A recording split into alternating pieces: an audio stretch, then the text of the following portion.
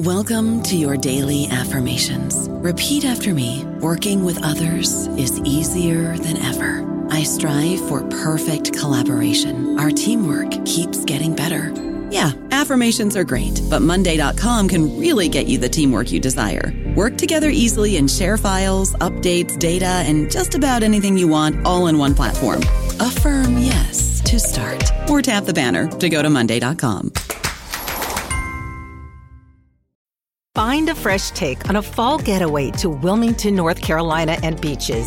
Enjoy hiking trails in a state park, fresh seafood with a side of live music, and fall festivals galore. Then live it up along the Riverwalk in Wilmington's historic downtown. With 3 island beaches, Carolina, Curie, and Wrightsville, and a vibrant downtown, you get the best of the Carolina coast, all in one place. Plan your fall getaway at WilmingtonandBeachesVacation.com.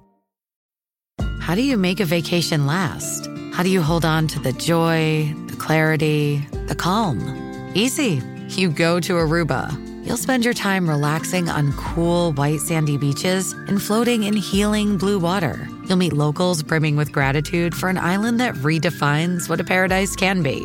You won't just feel great. You'll feel relaxed, renewed, and ready for life. That's the Aruba effect. Plan your trip at Aruba.com. Welcome to the New Books Network. Welcome to the Library Science channel of New Books Network.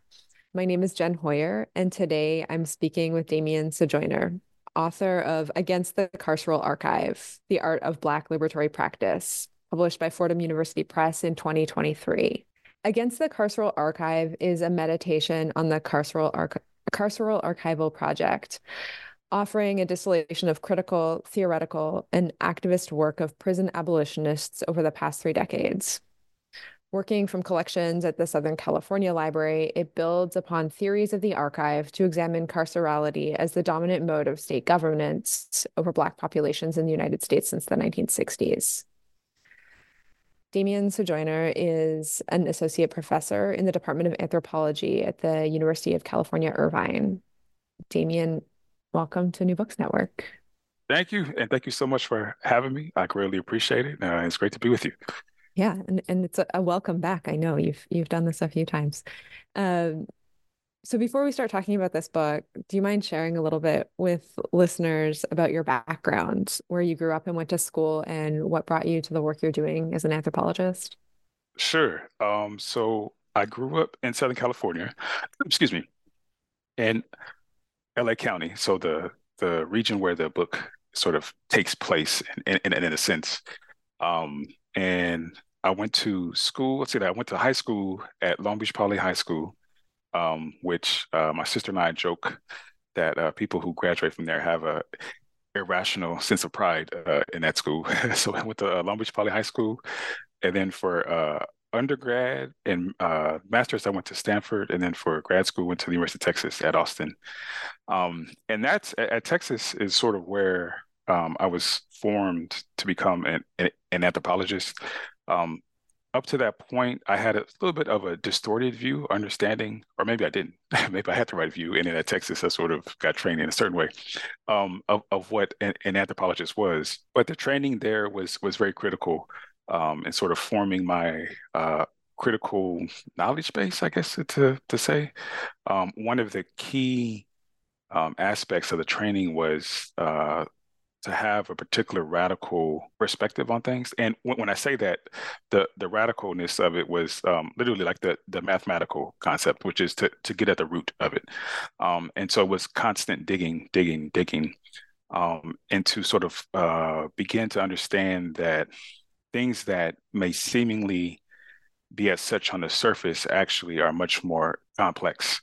And as an anecdote, I remember one of the alumni coming back and to one of our grad seminars and talking about the research in the Dominican Republic, and them telling us that on the surface, if you talk to people, no one would say that they're Black, right? They're like, oh, no, I'm Black. And in large part because in the DR, there's several different racial categorizations.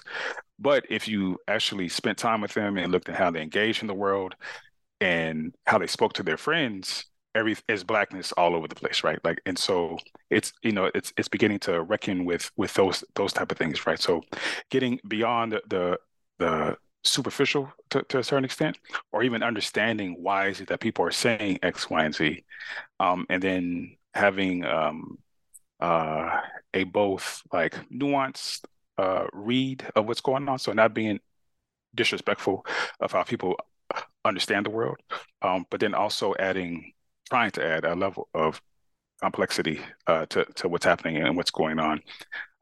And one of I think the critical aspects of the training process was that oftentimes um, traditional ethnography, so sort of like in the olden days, the ethnography painted a picture of Black people sort of as static characters, and to both in an aid to doing away with that, but then also pushing the discipline in a different direction at the same time.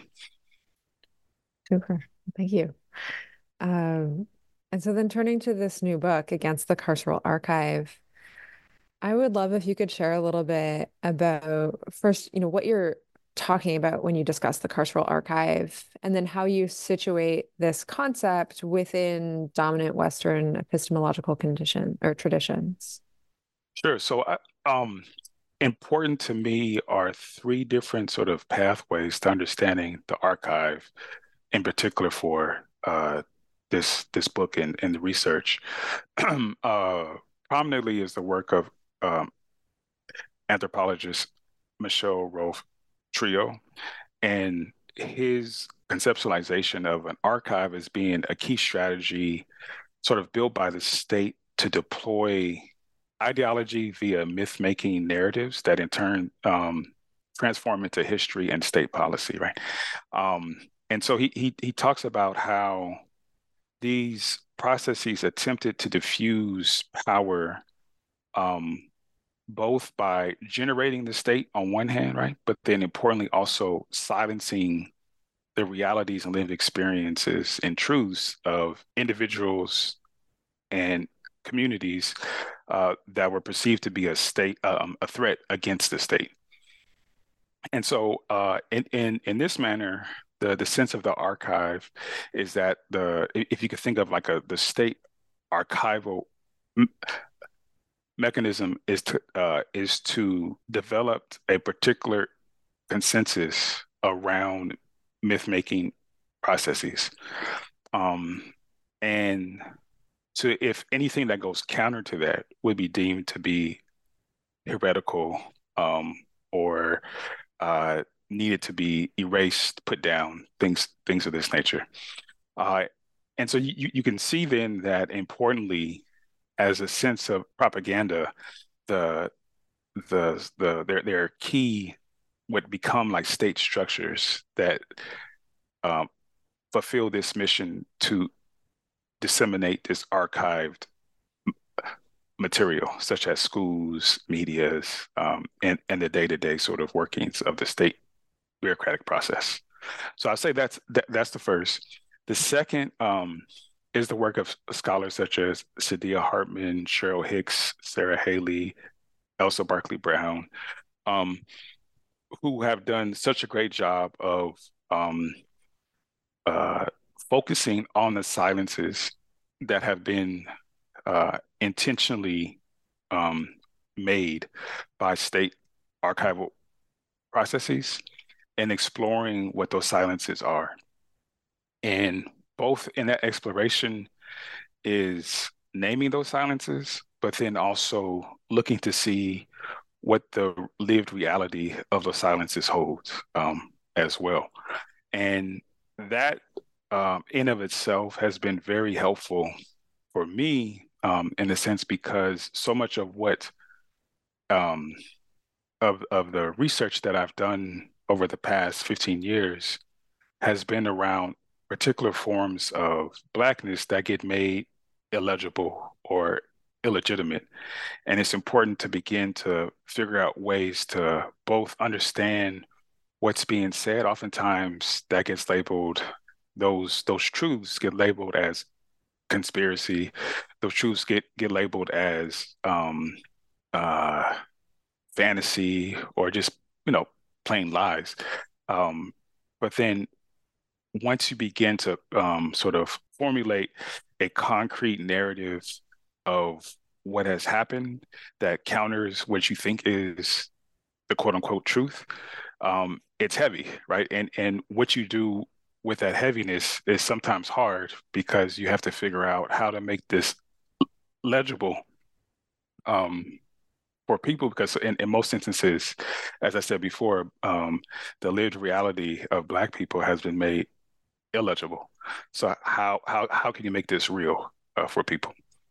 Um, and then last, I would say, and I was pushed, thankfully, by my good friend Orasami Burton, to look into the work of archivists who have done a tremendous amount on understanding the complexities of the archive itself. And in particular, I hope you don't mind, I'm going to read a passage from Tanya Sutherland, uh, who has done a lot on the Carceral archive. And if you just bear with me just 1 second. Okay. Um, and she writes, the Carceral Archive represents, quote, the history and memory of human existence that has been formed by and or bound to captivity, ownership, domination, control, imperialism, colonialism, hegemony, force, conformity, and white supremacy. And that was very what's the word, like in terms of it being important for me to grapple with that it's the expansion of this notion of the archive doesn't necessarily exist within this particular moment per se, but has a longer history. But then how do I understand, place, what's happening within sort of this era of late capitalism, within the larger, broader span of archival violence sort of writ large. And that was very helpful for me to begin to sort of pinpoint um, this sort of like understanding of archival violence as being made and remade, oftentimes in reaction to the threats against it at the same time. And I think it also would be very important to then understand those 3 points in order to answer your last question there about the dominant Western epistemological traditions. To understand that within this context of late capital, the dominant modality of governance has been warfare, in particular domestic warfare in the U.S. And this was very, in terms of my understanding of this, it came from lots scholars who have written extensively about this, such as Joy James, Ruth Wilson Gilmore, uh, Orasami Burton, who I mentioned before, Dylan Rodriguez. And importantly, I relied upon the analysis of the state from Cedric Robinson, who discussed at the very basis of Western ontological renderings of the state itself was a governing entity undergirded by war. And so once that becomes the basis of it, of the state process, of how the state forms from the very beginning of this construct of the state, then it's a matter of beginning to map out these modalities that sort of change over time. Yeah, thank you. Thank you for that like very clear explanation of all the threads you're weaving together in this book, because I really appreciated all the different things that are woven together in the conversation that you bring forth. And you also explained in the introduction to the book that you're relying on some of the radical praxis you found in collections at the Southern California Library, which is an archive located in LA. And so for listeners who aren't familiar with SCL, could you speak a little bit about what it is and what kinds of collections it cares for, and then also maybe about the statement on fugitive archives that you included in your Sure, introduction. Yeah. sure. So the book came about because of the relationship that you mentioned with the Southern California Library, which started for me in 2009. The library has been around long since that time period. So the library was formed in the 1950s by Emerald Freed, who was at the time a member of the Communist Party. And this was during the height of the Red Scare of McCarthyism. And so important to him was to begin to have more or less like a way station for people's materials who were being thrown into exile, right? So either they left or they were being placed in prison. Um, and so that sort of was the impetus of that. Um, and so Freed spearheaded a campaign to collect and organize as much that he can get to put into this building that he was able to purchase. And since then, there's been, I believe, I may be off on numbers on this, but I believe it's been 4 or 5 directors of the library itself.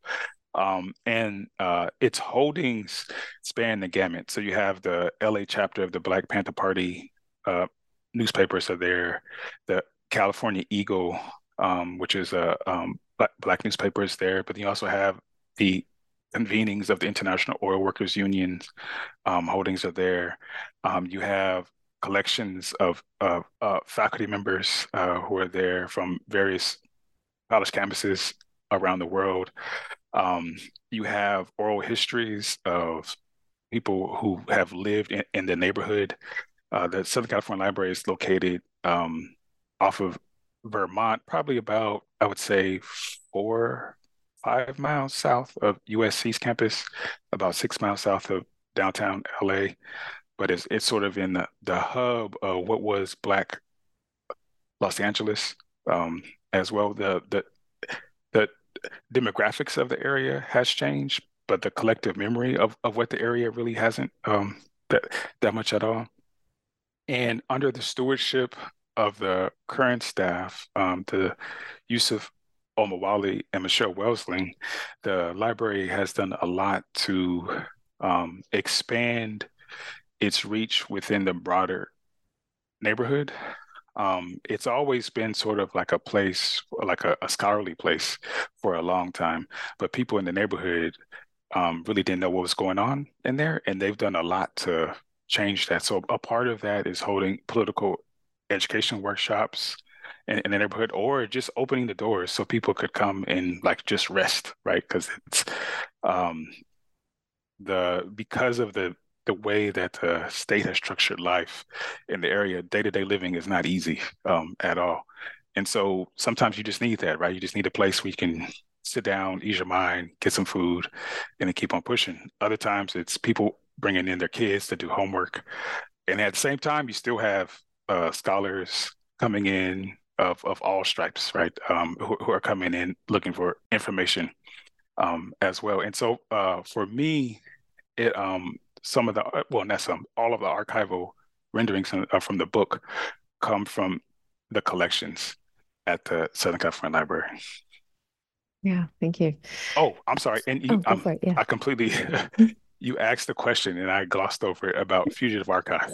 Sorry about Yeah. No, that. you can talk about that. Yeah. Sure. So I'll let's see. I think I can read from 2 of the passages um from the statement. So the one is the opening passage, which is, "We are a fugitive archive, an acknowledgement that we are unprofessional, lack capacity, illegitimate, with no histories worth preserving.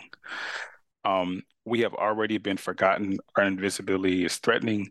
There is strength in this position of dismissal." And so that is one of the I think the things that Yusuf and Michelle have always sort of made readily apparent, to try to sort of go against this idea of, for lack of a better term, the capitalization of archival collections as some sort of money-making enterprise on one hand, but then also what that does to prevent people from actually accessing these collections as well. And importantly, it is sort of driven home again and again that um, nothing is permanent at all, right? These things change constantly, and that change is actually a good thing.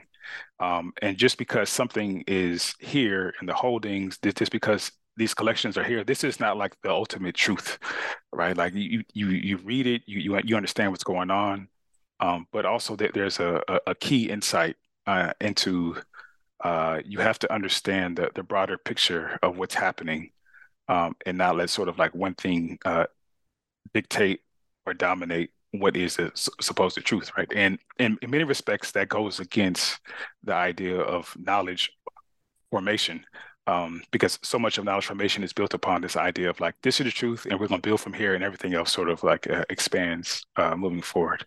Um, and then another passage, let me see if I can get it here. Fugitive archives are not just a people's history of the same country, but a movement against the possibility of a country itself. And so I think that's very important because it pretty much situates the the notion that many of these collections are actually trying to undo the major tenets that built up the state, that build up nationalism, which then leads to the development of these forms of violence that get reproduced as the state is reified. And so if you have that sort of going into it, then you begin to read these collections in a much different way.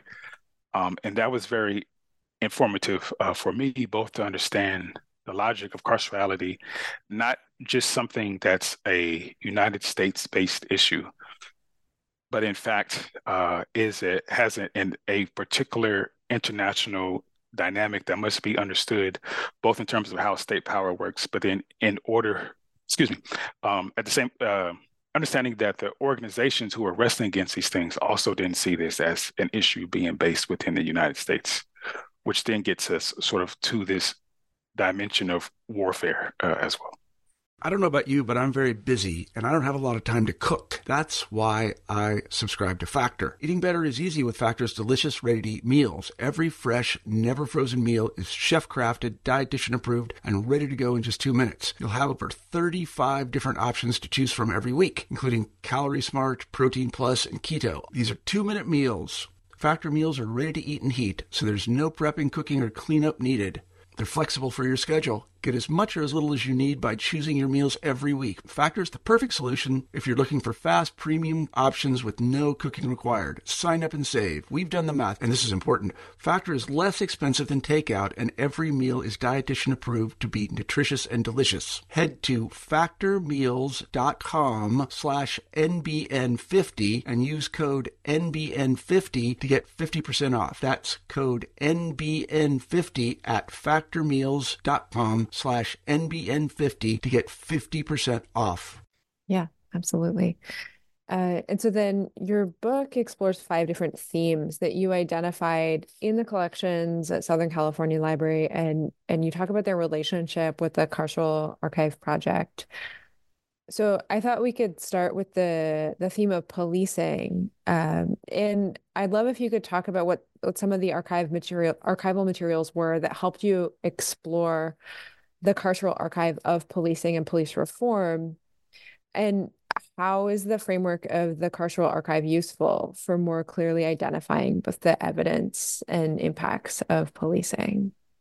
Sure. So I think I was trying to think of an anecdote from the text and then from the collections as well. And I think one of the best ones, I think we'll see how it works. Is from the Aerospace Corporation, and so that chapter that you're referencing opens with a sort of an overview of this document. And the Aerospace Corporation I don't think it's that well known outside of the defense sector. And I say that there's other corporations such as Lockheed Martin, Boeing, which of course are much more famous slash infamous in terms of what it is that they do, and their direct link to warfare as well. But the Aerospace Corporation serves as a conduit between the sort of like the official national state process and local state processes as well. And what that looks like is that the Aerospace Corporation conducted a study or what they would call a report on why it was that you had uprisings and unsettling sort of activities that were going on throughout the 1960s in several key cities throughout the United States. And one of the key takeaways was this idea of crime, and sort of like what was needed was a strong presence to prevent crime from happening. And that report is very important because then that's going to affect policy in terms of how money gets kicked in based upon what the report findings were. And so from that, the LAPD and several other local police agencies were then able to use the report as justification for why they needed to bolster their whole like sort of system of being. Now, as all that's going on, of course, what's important to know is that you have organizations, in particular, since I'm looking at Southern California, who are arguing for the exact opposite for happening, right? So they're saying that the reason why, in fact, one of the reasons, not the reason, but one of the reasons why that you have these uprisings is because the police are here in the first place. And their understanding of the police goes beyond sort of like what more or less now gets understood of as police violence, police harassment. Rather, there was an intimate connection, in particular with organizations such as COPPA, which is the Coalition Against Police Abuse, which is an understanding that the police are there to do the bidding of capital. And so the reason why you get sort of thrown out of your apartment when you can't pay the rent isn't the cops, but the cops will then show up because of the bidding of capital to then take you away and either put you in jail, give you a fine, so on and so forth, right? But we have to undo this notion of the police in order to weaken the sort of strength and the power of capital. And that to me was very important in large part because a lot of the discussions that have sort of permeated since roughly, I would say, the 2010s, it's been around for a long time, right? But as you mentioned, this notion of police reform, in light of the events that have taken place over the past 15 years, have completely done away with this, in fact, who is putting the cops into motion. And sort of the focus has been solely on this sort of spectacular violence. And so rather than sort of just stop at this idea of there's some sort of boogeyman in the forest that's making all this happen, it was important for me to understand what are the mechanizations that trigger one thing leading to another thing, leading to another thing. And that's clear in why I have in the book a heavy emphasis on state structures, because all of this is being meted out by the structures of the state, which provide legitimacy for governance. And so when you see a report that looks official that comes from the Aerospace Corporation, that's like, oh, okay, these are the reasons why we need more cops. All of these state structures are put in place in order to make real, right? And this becomes part of that archival process in and of itself, right? That the people's lives, their ways of being become archived according to the needs and demands of the state. And so the collections that are in the Southern California Library that talk about police and police violence begin to undo that and show a whole different other lived reality. Yeah, absolutely. And then one of the other topics that you explore in the book is environmental instability. And I'd love if you could talk a little bit about what types of archival material you found that made really clear the connections between environmental exploitation and impacts on Black communities.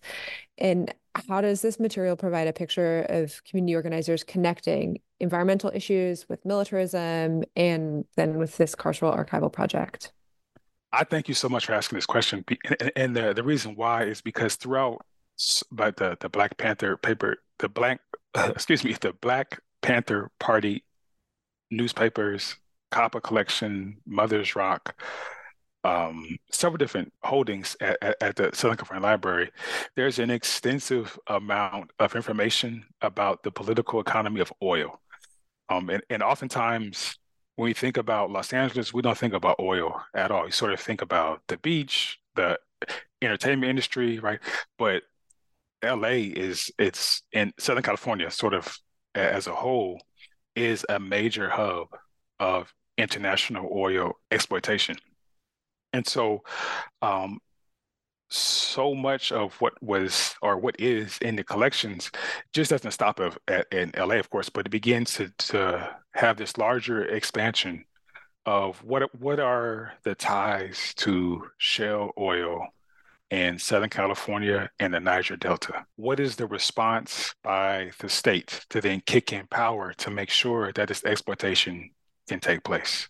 So that if there's a state funding of militarism in the Niger Delta in order to remove people from their land to then drill oil wells and pipelines in the Niger Delta, that exact same process we have to understand is happening in the United States. But we wouldn't discuss it on those same terms.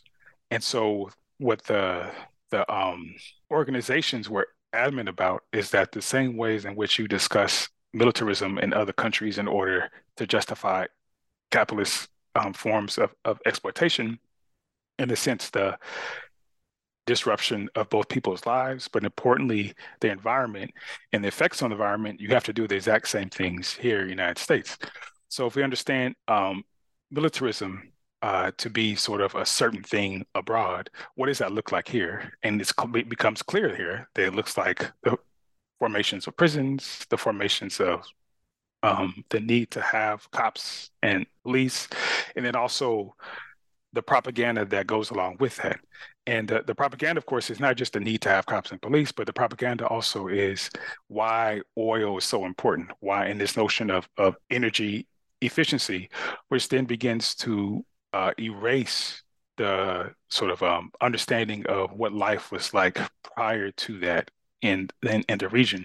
And then once that becomes sort of substantiated, then the state can do the dirty work of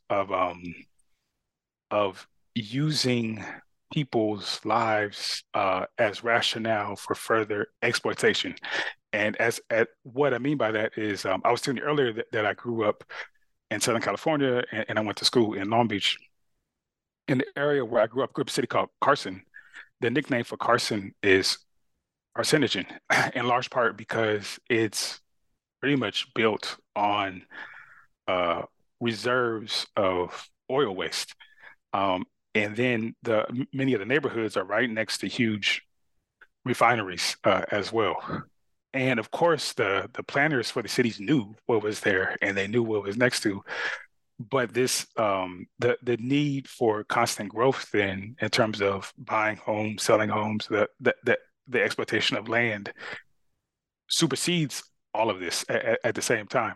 So you can see how um, the understandings of community organizations who are watching the rates of cancer in Black neighborhoods explode is intimately then tied to this logic of an expansion of a carceral enterprise, which demands to have the sort of the right to that land. And what I mean by that is that you cannot remove people from the land, drill in that land, and then build homes on that land if you don't have the heavy hand of the state and the formation of the cops to do the bidding, just as the exact same thing would happen in the Niger Delta as well. Yeah, absolutely. And so then I mean, I think this relates to the things we've already talked about, but I wanted to highlight that political education was a thread that I was really excited to see emerge in a lot of the chapters in this book.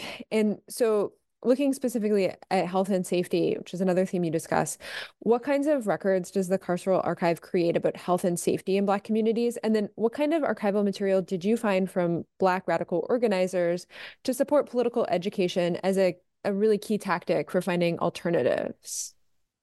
The key is study, and that is made known again and again. So, in addition to the documents that are in the collections that sort of provide the blueprint of the state, there are all these notes about meetings that were taking place and how to strategize for, okay, so this is happening. We need to meet here to talk about this occurrence that just happened yesterday because it was something brand new.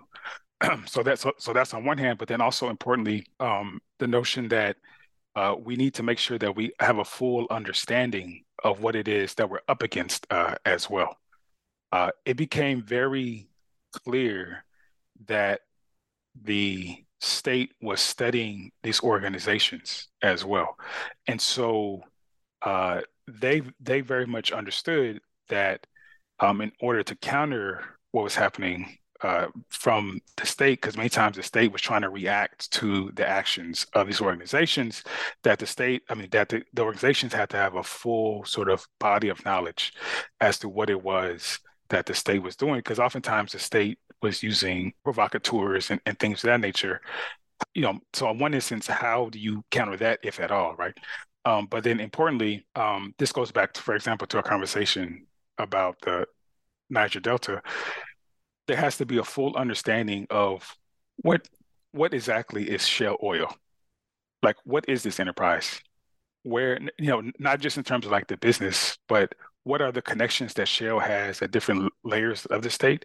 What are the connections that Shell has in different countries? So that you have a full picture of what exactly it is that you're going up against. Importantly, because oftentimes these corporations may be funding, for example, seemingly a benevolent philanthropic group that is handing out money to do X, Y, and Z.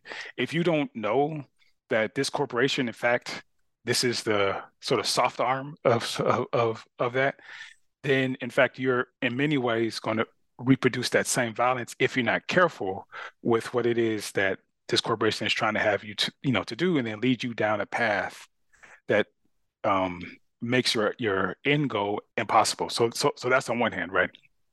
I think second, it's also to understand that the state will put in place models. You could call them reform models that seemingly are doing what the demands of organizations want to do, but not understand that it's something completely different.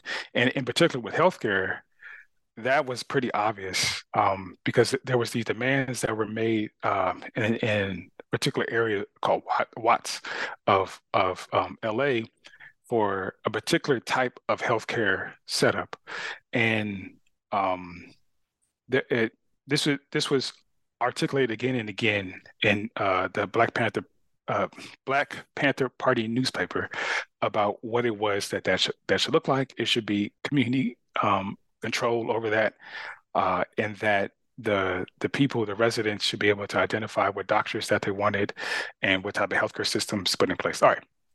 Fast forward to 1980s, the city agrees to put in something similar, but only after it trains these doctors itself. There's no sort of input from the city as to what that's going to look like. The Black Panther Party had made these overtures to government agencies in China of trying to figure out if they could replicate their own models. The city of Los Angeles sends these doctors over to China. Like, all these things are models, but it completely removes the radical politics that were inherent, because at the end of the day, the healthcare system that was being put in place was an attempt to dismantle the logics of capital, which was that healthcare should not be based upon this notion of monetary sort of like need, but that it should be a human right. Well, implementation of this new system completely removes that aspect of it, right? And then allows the basic system that we know today to be put in place. And then within another 10 years, the whole program is gone. It's been dismantled. And you can understand why, because from the beginning, there really was very little community involvement in it. So when it gets dismantled, it's not as if people feel like they have an ownership of it in the first place. And so going back to this idea of the study is that you have to understand that these models that are put in place that actually are an attempt to replicate what's happening or what's being demanded rather from organizations themselves. If you're not very careful and attuned to the politics, not only will that particular demand be erased, but within 20 years, the whole notion of it will be gone, as if it never existed in the first place. Definitely. Yeah. Well, there are a lot of other great themes in this book. I hope folks pick the book up and read the rest. But I don't want to take too much more of your time today. And I just want to, before we wrap up, give you some space to share whatever you're working on next. I'd love to hear if you have new projects that have come out of this book, or if there's anything, completely new and different that you're working on now. Sure, yeah. So first I would say definitely check out the Southern California Library. And then maybe there's a way I can send you a link to the website if it can go out, maybe with the show notes or something like that. That'll be awesome and great. And for projects I'm working on next, it's going into somewhat of a different direction, which is looking at space. And when I say space, I mean like I guess this is going to sound sort of like very basic, but outer space, right? So talking about like the stars, the moon, like that kind of space, not space in terms of like space and place, and connections to notions of Black culture representations of space, mostly coming out of like music as well, right? So how people within Black neighborhoods, Black artists begin to formulate notions and ideas of being around their music on one hand, right? But that music is intimately tied to who they are as sort of people and beings, to an entity that's greater than this physical presence as well. So it's just I've just started this, so it's going to be a long while. And in 5 years, what I just said may not even matter at all. I may have found something completely different. Well, there still may be space, but it's not like what I thought it was going to be. But that's where I think it's going right now. Super. That sounds really neat. I mean, you have to start somewhere. That's right. Sounds interesting. Well, thank you so much. And once again, I've been speaking with Damien Sojoyner, author of Against the Carceral Archive, The Art of Black Liberatory Practice. My name is Jen Hoyer, and you've been listening to New Books Network.